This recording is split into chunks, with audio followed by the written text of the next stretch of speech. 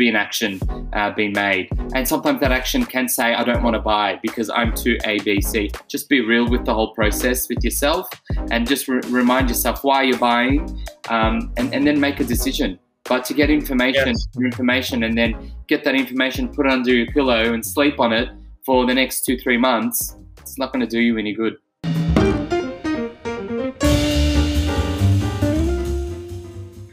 So, we all sit and talk about our clients behind their backs, mostly nice things.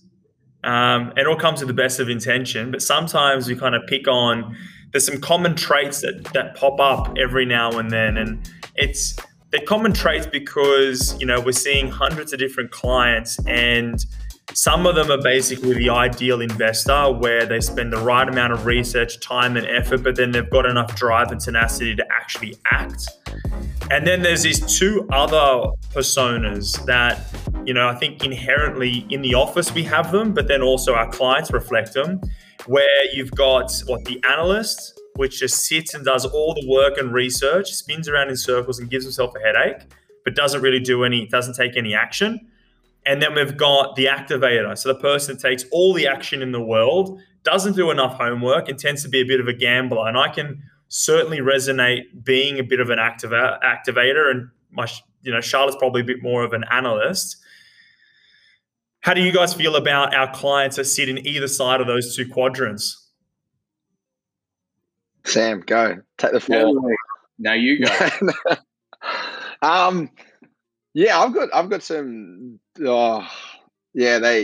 Some clients are probably can do your head in a little bit, but then again, they're probably just being on the more safer and precaution, like to taking their own precaution, which is good. We always encourage to do your own research, but I think that you can fall into the trap of doing almost not too much research, but you find yourself in a tumble dryer of information where you end up doing nothing. Like you just don't end up paralysis. Yeah, and then they're always the ones to say, "Oh, I don't know, I missed it," or "It's my time's over," and then they'll end up never doing anything in life anyway. But I'm sure Sam has some feelings on overanalyzing personas. I feel like I always attract those. Why's that? They always come to me. I don't know if it's the vibe that I give off or the manifestation that I'm sending out to the world. But those analytical, what do we call them, Dom? Analysts? Headaches? Headaches. The major headaches. What I really like about them, let's start off what I really like about them is that they're keen. There is some kind of drive in them that they want to do something. And I mean, that gets discovered straight away when I meet them, and I feel though that's, I guess, the common ground why they want to purchase.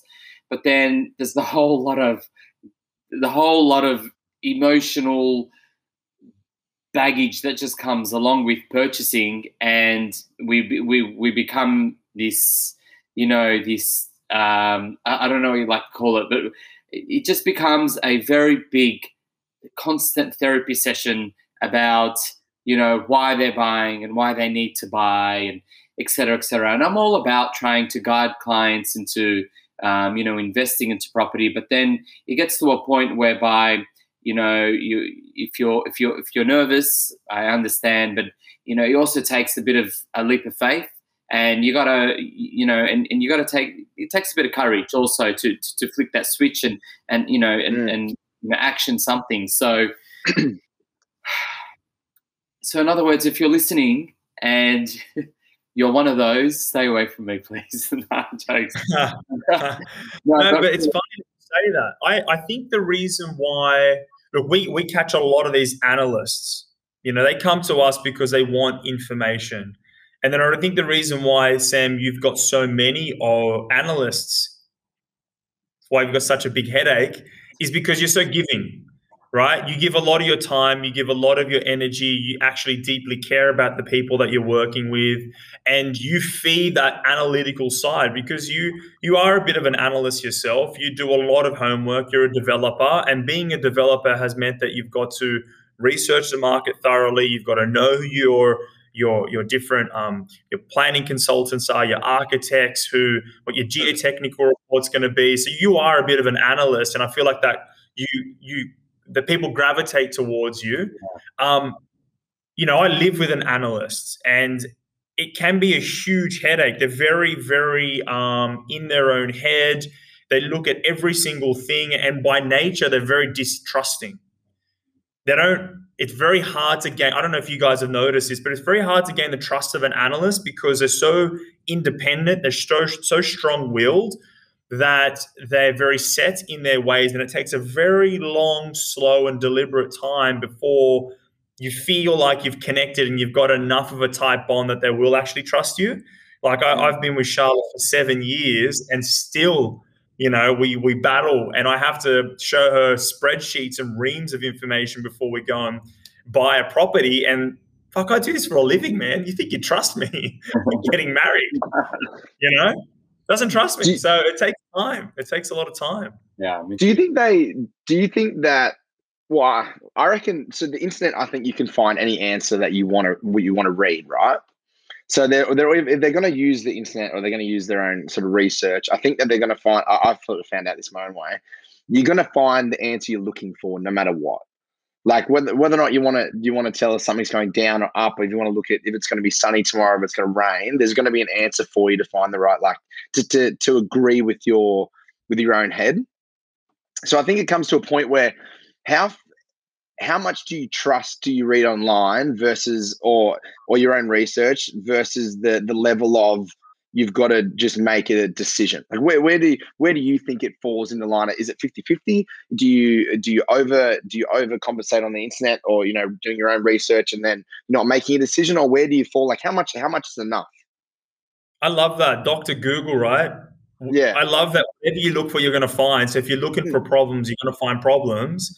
And there's always a problem with every single deal. Nothing is perfect. Or go speak to your friends or your families and, ask Eddie the expert of what he thinks. He probably doesn't own any property himself, but he'll tell you not to buy it anyway. So there's that one fun aspect. But the way I see it is do your due diligence. You have to.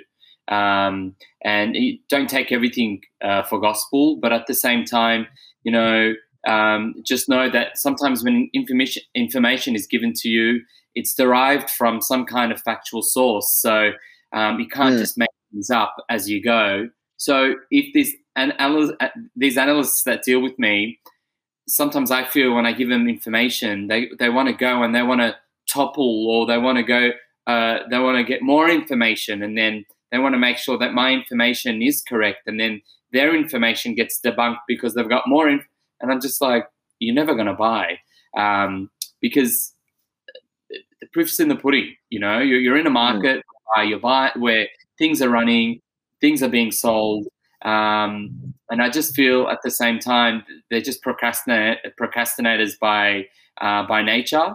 And to me, it just comes down to sometimes you're either really nervous and you like to waste your own time and my time with you. So yeah,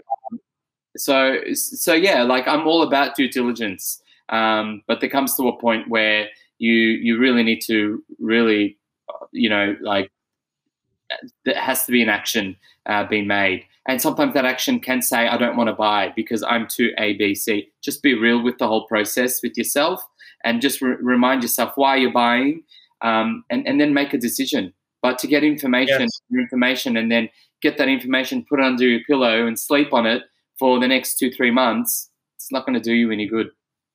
That's a really important point. You've got to make a decision, because I feel like analysts will fall into old habits and just keep on analyzing because they don't want to act and they want to delay the decision as long as possible. And that's a bad habit because you can extrapolate that over everything. Yeah. If you want something, you've got to call it and either go for it or not. Don't just keep on spinning and causing yourself turmoil because you just keep on doing the same thing you've always done, which is just fucking analyzing everything. But then on the you flip the coin and who's and then we deal with a whole different type of person, don't we? A gambler? Yeah, the roulette table spinner. Yeah, look, I can resonate with an activator or with a gambler because my first impulse is to jump in and act. I hate sitting still. I hate feeling like the fear of missing out turns my stomach in knots. I feel like I'm missing out on everything all the time. If I see a property going for sale, even if I can't afford, I'm like, that's such a good building. I can't believe I missed out. You know, like the idea of having an idea, I get energized by wanting to run at it. But the problem is I've got to fight my baser impulses because unless you do your research, you're gonna make a severe mistake. You're gonna miss some of the devil is in the details. And as an activator, you tend to see the bright side of things, and then you kind of put the blinders on for stuff that you don't want to know. You know what I mean? Like something could be telling you, hey, this is a wrong decision, but you'll kind of block it out because you want to get it done. It's kind of that pig-headed running at it. What advice have you guys got for that type of person, activator, gambler kind of personality? Stop being a big fat tease. That's my advice. Stop teasing yourself by trying to impulse, take a step back. There's information that's given to you. Have a good read of it. See where that sits with you in terms from, your position financially, and see where that sits in terms from a strategy point of view in your portfolio, and then act. But I really like this kind of clients is because, again, they are the eager ones, but I feel like they take one step forward very quickly and then they'll take 2-3 steps backwards because they've probably scared themselves out. Whereas the opposite of what we were talking about before, they probably take 10 steps backwards, but maybe that one step forward is the actual decision step. So, so I think my advice is it's a process, and purchasing, I guess, your first or your fifth is a journey in itself, and take your time in doing it. But just also know that impulse. Look, I'm completely empathetic with impulse buying. I've done some good impulse buys myself that have rewarded me, and I've also paid the price for. So, just take a breather, I guess, when you're looking at it in front of you. What happened there? If I can dig a little deeper, I know that you've where did you make a mistake? Kind of give us an idea of what kind of mistakes can happen if you are that gambler, impulsive type, where you want to dive into something. What's some kind of stuff that you've been impacted by? Yeah, sure. Just very quickly, I did a little cosmetic renovation out in Preston in Melbourne, and it was this really 50-year-old Californian home, and I thought to myself, I'll go to the auction if I buy it cheap. I did a little estimate. I went in there only a couple of times. I get great cosmetic reno, very rentable. Probably can flip it, make my money that I've probably triple my money within 6 months.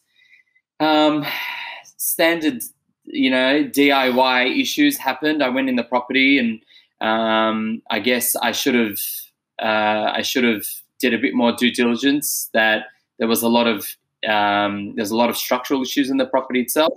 So when I was in the middle of this mini renovation, budget just got blown out, and because there was one issue after the other. So when I sold it, I actually made a third of what I projected to make, and I told myself if I just took a little bit more of some really good advice around me, probably took an engineer through, et cetera, I probably could have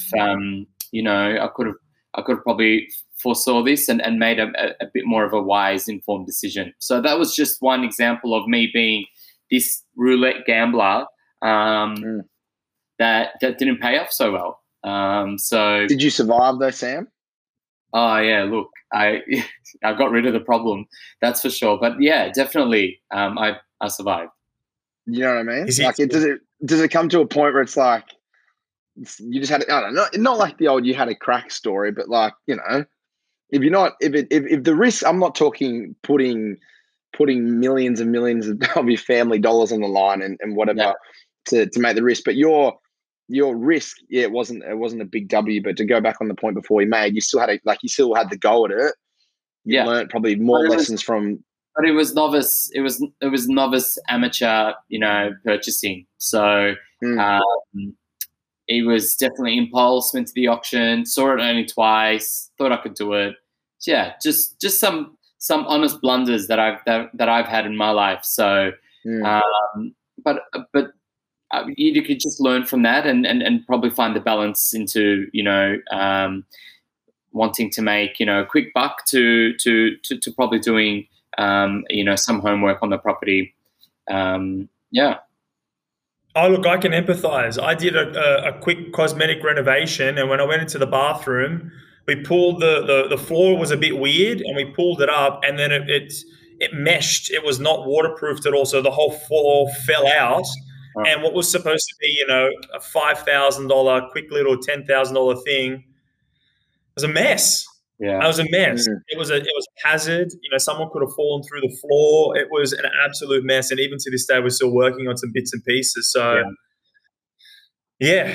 slowing down, doing your due diligence, I certainly can empathize there. How about you, Louis? What are your experiences with this kind of gambler mentality, personality? What's some of the biggest issues that you come across or notice with this type of person, or something they can learn about it? I will. We talk about there's the gambler personality that we just spoke about, but I reckon there's also what comes to their own probably detriment is, I would probably, in my experience, ego. It's like they can't trust the information being given to them, because not they're always right. They may be right. They may have made one or two right calls before, but in saying that, I think it comes to a point where they've got to actually trust in the information being given to them. Like maybe there's other information being given to them by someone else that has a bit more, not experience, but have done the research, or it's in their professional sort of line of work. Whereas it's come to their, or I wouldn't say their loss, but it's come to their, to the point where they've gone, all right, well, I'm right. It's my way or the highway. So I think that instead of trusting the information too much, as we were talking about before, the analyzer, it's almost just trust the right amount of information, just a little bit, to make a decision. Like racing decision's fine. You can make a decision to buy anything in 10 seconds if you've got all the information there, right? And there's no time frame. Wait 2 weeks to buy, or wait 2 weeks to think about it. Sit on it overnight. Like if you've got the information there and you can pull the trigger on something, go for it. Do it. But what I'm saying is that when you're given the information, don't block it out right away. So don't act on impulse, or don't just trust that. You do the homework. Yeah, like I have people close to me that if you told them that the sky was blue, they would tell you it was red, right? It's just them. It's just their personality. Like I don't know if it's an argumentative thing or if it's an I'm right thing, my way, the highway. But these are the people that I always come across that will impulsively buy on their decision, and and then they'll tell you that there'll be 50% of the time where they'll give you the thumb up and be like, it worked. But then there's the other times where you don't want to say you're right, but if you trusted what I said a little bit, maybe a little bit more, or trusted what someone else said a little bit more, you might have come to a better decision. I feel like you're skirting into the armchair expert. That's that other persona where we work with clients that know it all. Yeah, I get hammered. I know everything. Yeah, I get hammered by it because out of you two, I'm the youngest. So, and by not that far, but by a fair margin, right?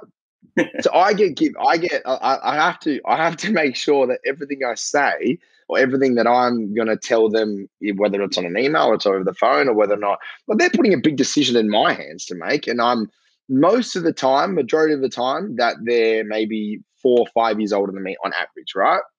And that's where the armchair expert comes into play. Probably what gets attracted to me most, because they feel like they can tell, just don't distrust it. I'll trust someone who's more of age, if that makes sense. And that's what, I don't know. That's what falls into my lap a lot, I think. You catch them because they think that you're a young fella and they know more than you, but they don't know that you've cut your teeth in one of the hardest parts of Sydney's market, one of the most competitive industries, and you've had to work 10 times harder than everybody else around you because you haven't got a beard. Yeah, Yeah, exactly right. Well, I don't have the best tailor-made suit going around, so Yeah, look, I had this when I was 16, so people just thought I was 30. Now it's, well, you shaved before the podcast started, so yeah, yeah. Well, that was last week, right? And you guys were giving a shit about my upper lip or something.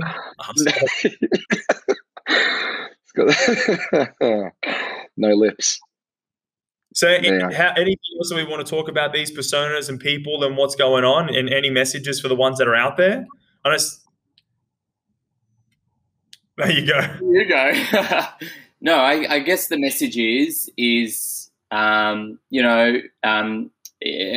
different. Everyone's approach into purchasing or in their research way is unique to your own way, and I guess that's fine. Don't try to contact or try to speak to someone that's in the field and try to debunk the information that's given to you. That's counterproductive to your goals, to you eventually purchasing. I think my advice would be, simply put, is have an open mind, understand that the information's there, do your due diligence yourself, and take that leap of faith. Don't procrastinate. You've come to this point. You're chatting to someone that's that's giving you advice. Take that advice on board, and have some courage in getting involved, I guess. And if you know yourself you're a headache, don't contact us. Don't really. It's don't. If you're a procrastinator and you want more information, I understand. But if you have no intention of doing anything, I really suggest when you are ready to have serious conversations, contact someone or in the field. Yeah, you're right. They can go jump on Wealthy Academy and just spend hours in there learning everything about property. Yeah, sign up for free today. Eh? Yeah. What about you, Louis? Any odds and sods about the people that you're talking to? Any? I think I want to. I'm dealing with a few at the moment who are speaking to us back and forth and sort of going around, around the circle of going to invest, going to look out and do something. And I think I found what the perfect investor might be to me. And we sort of touched on this before, like if you do the right balance of your own amount of research, your own amount of listening and talking and going back and forth. But my probably biggest thing is just when you feel the time's right or when you've done it, just pull the trigger to do something about it. And probably it's going to go off what Sam said before. Either pull the trigger and don't do it, or pull the trigger and do something, but make a decision and then make it happen. But don't roll around on it forever. Yeah, I completely agree with you. I think once you start making those decisions, it tells you what your gut is. I've got this thing where this is kind of on the topic, but kind of not, where when I'm deliberating with a friend, we want to go do something or not, or they tell me, hey, Dom, I'm thinking about doing something. I'll say, heads, you're going to do it, tails, you're not. And I'll flick the coin. And before I show them, I'm like, what do you want it to be? And that action of like having to make a decision will tell them, their gut will say which way they want to go, whether it's yes or no. And it's kind of like they'll either feel like they're missing out on it or they actually want to go and do it. So it's a little game that we play to sort of figure out what way do I want to make a decision. Nonetheless, I do say that everyone that's out there, obviously go and verify the information that we give you, because it's a lot of work's gone into doing it. But as Louis said, you can spin yourself in circles, disproving or proving. It's, I think, conceptually trying to understand how we came to making the decision. Because if you pick out one little fact in isolation, it can be read one way or another. But if you look at it in its entirety, a picture will come through, and that will help you either make the leap of faith or say, listen, it's not right for me. Now, Lou, I know that you and I were talking about there was a bit of an article I posted the other day where we're just talking about the difference in prices between apartments and houses. Mm. And there was a graph that we shared around where basically over the past 10 years, you can kind of track, and Jenny will put this up on the screen for the people that are watching, but a long story short is you can see how houses run fastest and hardest, and then apartments follow them very, very closely. The graphs are basically almost identical. And essentially over the past 10 years, the houses have been running further and further away, but now it's at a point where they're 50-something percent, 54% higher than apartments, and we all anticipate that apartments are next to run. What do you guys think? I think apartments have I think one of the biggest things that holds them back is the stigma. Like, I feel like if you're investing in an apartment, it's like automatically, like what a shit investment. What a good decision that was, But Dom, you probably attest to this. I mean, you got into the market correctly with an apartment. Is that right? Yeah, I've got a couple of apartments. Yeah, but it was your first purchase. It was an apartment. I don't know. I think that everyone wants to buy the best asset possible. And I'm not saying to buy something shit and make it and because it's just your first one.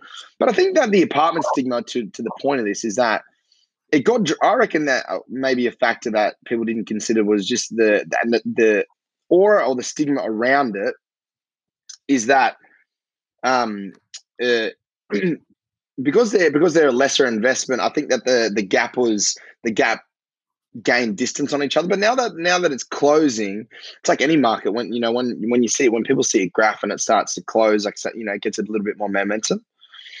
I think that I don't think that it's ever going to be one or either or going to be a better investment than the other. You can get great investments in both asset classes, but I think that the gap will come closer with the right. I will say as well, just to reassure my point, with the right investment though. Don't get me wrong. You can invest in a pretty shit house and it's going to go backwards, or you can invest in a really good apartment that's going to go forwards. But I think the gap will lessen as we move probably over the next, I reckon maybe next 2 years, especially in Melbourne. I think definitely. I think traditionally homes always outperform apartments, but what we've seen in the Sydney market and other major cities will follow suit is that Sydney homes become too expensive, so people resort to purchasing apartments, and the demand then gets heated on apartments, and prices start to rise. The fact is other capital cities is that what you can buy, in context of prices worth of apartments, you could probably buy them in homes in other capital cities, but it will eventually get to the point where it is where Sydney is today, and apartments will become very valuable, although prices will appreciate, strongly over time. So the stigma is that land components are more valuable, and I completely agree. But I assure you, apartments are definitely going to catch up to become, a priority option to purchase, which in effect means more demand and means more appreciation in price. Yeah, I agree. And it's interesting because I think that you're right. Houses are the ones that grow the fastest and hardest. Land is the best. But you shouldn't discount apartment just because you're buying an investment to achieve an outcome. And if the outcome you want is to create equity to then buy another investment, and all you can afford is an apartment, or the apartment is what is going to be closest, or it's going to have certain advantages from taxes or from government grant, and there's reasons why you should be buying an apartment over or you, rather than waiting for the house. I'd say jump into the apartment. Use it for the reason that you're going to get equity, you're going to get your depreciation, you're going to get your cash flow, and you can buy your next asset after that. It may be a house is your second, third, or fourth investment. So long as it gets you to that outcome, that's what's important, I think. Yeah, I agree. population growth, I reckon, is countering supply is probably, the easiest metric to see value go up in, I think, the apartment space. If people keep coming to the country or people coming to the city and they got to live somewhere, like, it's, you look what happens in, as what Sam said, into other capital cities, like population's a big thing, but London's, New York's, everything, there's no more space. And as we know, yeah, go, Sam. No, and don't be a narrow-minded investor. Don't be so spoiled in the fact that you need to buy a home first to gain equity, to get that second or third. The options are out there. There are actually good options, good dwellings to purchase for you to get closer to, say, your Australian dream with, an unencumbered home in 10, 15, 20 years. People think that the only way to go buy it is to buy and pay off, but there are other avenues to expedite that process of you getting to where you want to be in terms from a property ownership standpoint. So apartments are not to be looked down upon. I think that's what I'm trying to say. I agree. There's developers now, they build to rent. They're buying chunks of apartments. They're going to go rent them out because the yield is there. And if ultimately the cash flow scenario is what you want, the yield is stronger in apartments. And, I really find it funny, particularly in Sydney, where, a lot of our clients are living in an apartment. They don't want to move into a house. They love their apartment, but they frown on apartments.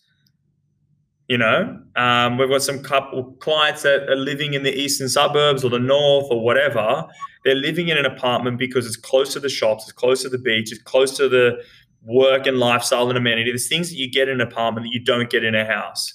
I love my apartment in St. Peter's because it was right next door to Newtown. I had a really good quality of life. And to go and buy a house was going to cost me $1.5 million, where the apartment was $750,000. Now, those apartments are worth more than $1 million, and the townhouses are $2 million. So the price growth is still there. I agree. Yeah, I agree. And like what Louis said, just waiting until the population grows. New York City alone is 8 million people. We've got 6 million here in New South Wales. And if you want to compare the sizes, it's, we're, I don't know how many times larger. So eventually we'll get to that point where things are getting up, and to buy something that's in the edge is going to be, very expensive. Sydney's already that, but just in context to other, other main cities around the world, it's pretty pricey. What's the word in the street, fellas? We're sort of rambling on apartments. Enough about that. We know they're going to grow. What's happening? What are you guys seeing? What do you want to put out there before we wrap up? What are you seeing? If you haven't bought, you're still missing out, and that's the truth. If you haven't bought yet and you're still thinking about it, I assure you, you're missing out. In fact, I've got a message. I know that one of my cousins is probably listening to this, Carlo. He's probably listening to this. He's sitting on a highway driving 1 hour to or from somewhere. And his wife messaged me the other day saying, "Hey, Dom, is the market slowing down?" Because he saw our last podcast. I'm like, no, it's not slowing down. It's getting worse. And I know so many families like him that are looking and holding and waiting to go buy something at an auction. Every time they go, the price is, $200,000, $300,000, $400,000 more. And it reminds me of your client, Sam, who was kept on going to different auctions. And you said, what are you doing? Go and buy a fixed price asset, not something that's going to go compete at auction and some crazy people with more money just going to keep on outperforming. So go and buy a fixed price asset. So Carlo, Megan, buy a fixed price asset. Go buy something that will work. And that client, still hasn't bought. How much has the market moved? You've been talking to them for 6 months, roughly? Yeah, I would say till around the start of the year, around end of January. It's the same. You lead the horse to the water. You can't make it drink. No, I've said all my thoughts today. I'm done. Me too. You done? Okay. I'm done. Fellas, it's good catching up as per usual. I do like this version of the view, and to all of our guests that are listening, please reach out. Let us know if there's something you want us to talk about. Last week, someone came back with a few different ideas, and we're going to be hosting next week. We're going to talk about some major problems and issues, because we talk about all the good stuff and what goes right. Today, we spoke a little bit about what's going wrong, but I would like to uncover that in more depth. If there's anything that you guys are seeing or hearing, just let us know, and Sam, Lou, and myself will talk about it. So happy investing to all of you out there. Catch ya. As always. Yeah.